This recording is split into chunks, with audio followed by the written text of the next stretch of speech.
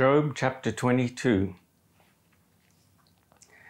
Then Eliphaz the Temanite answered, Can a man be profitable to God? Surely he who is wise is profitable to himself. Is there any pleasure to the Almighty that you are righteous? Or does it benefit him that you make your ways perfect? Is it for your piety that he reproves you, that he enters with you into judgment? Isn't your wickedness great? Neither is there any end to your iniquities. For you have taken pledges from your brother for nothing, and stripped the naked of their clothing. You haven't given water to the weary to drink, and you haven't withheld bread from the hungry. But as for the mighty man, he had the earth. The honorable man, he lived in it. You have sent widows away empty, and the arms of the fatherless have been broken. Therefore snares are around you. Sudden fear troubles you, or darkness so that you cannot see, and floods of water cover you. Isn't God in the heights of heaven? See the heights of the stars and how high they are? You say, what does God know? Can he judge through the thick darkness? Thick clouds are a covering to him, so that he doesn't see. He walks on the vault of the sky. Will you keep the old way which wicked men have trodden, who were snatched away before their time, whose foundation was poured out as a stream, who said to God, Depart from us, and what can the Almighty do for us? Yet he filled their houses with good things, and the counsel of the wicked is far from me. The righteous see it and are glad. The innocent ridicule them, saying, Surely those who rose up against us are cut off. The fire has consumed their remnant. Acquaint yourselves with him now and be at peace. By it good will come to you. Please receive instruction from his mouth and lay up his words in your heart.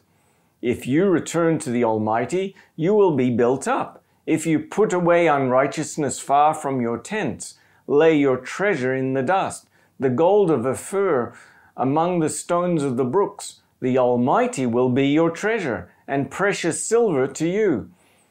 And then you will delight yourself in the Almighty, and will lift up your face to God. And you will make your prayer to him, and he will hear you. You will pay your vows. And you will also decree a thing, and it will be established to you. Light will shine on your ways. When they cast down, you will say, Be lifted up. He will save the humble person. He will even deliver him who is not innocent. Yes, he will be delivered through the cleanness of your hands. These are the comments for Job 22, and we're now into the third round of speeches by his friends, and Eliphaz, the Temanite, starts his third speech.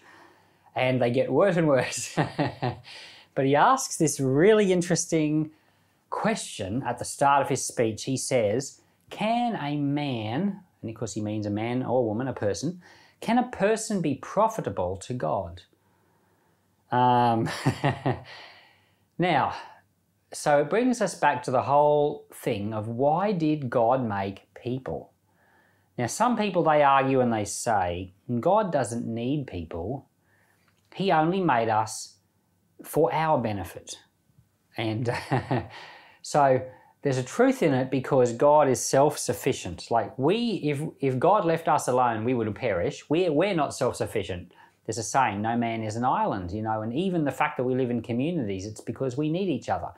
We function and we live and we survive best with each other, but God doesn't need anybody. He's self-sufficient. Now, of course, we're mindful that God is also a community within himself. He's three in one, Father, Son, and Holy Spirit. So there's love in the midst. But he's self-sufficient. That's the point. So can a man be profitable to God? Is there anything that you or I can do that can help God and make him be better? And the truth is that no. There's nothing we can do that's going to make God's life better. God is completely self-sufficient on his own, and his life's already the best it can be. But on the other hand, God's a God of love. And So God created people so that because he wanted more people to love. He wanted to make us, and he wanted to redeem us when we fell into sin. What he has done out of the desire of his heart for us and the desire for us to love him back. So even though God is completely self-sufficient, there's love. And love isn't a one-way thing. So there's a type of love that's a completely selfless one-way thing. But the love that's in God is a two-way thing.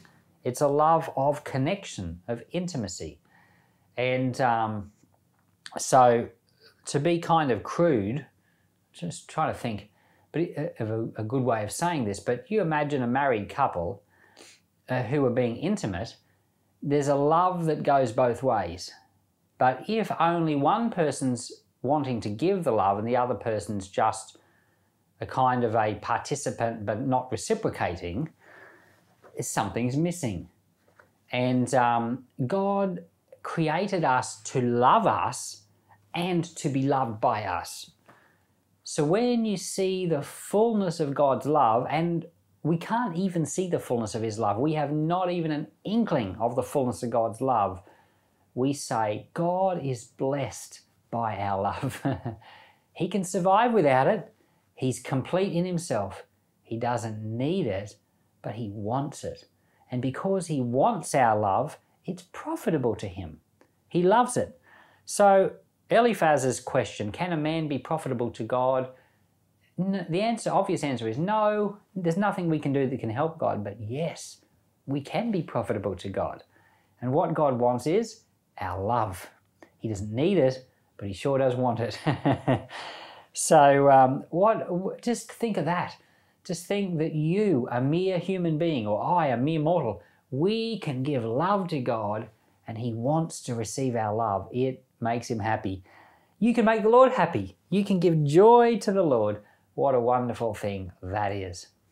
Father, I thank you for this one little thought right out of Job chapter 22.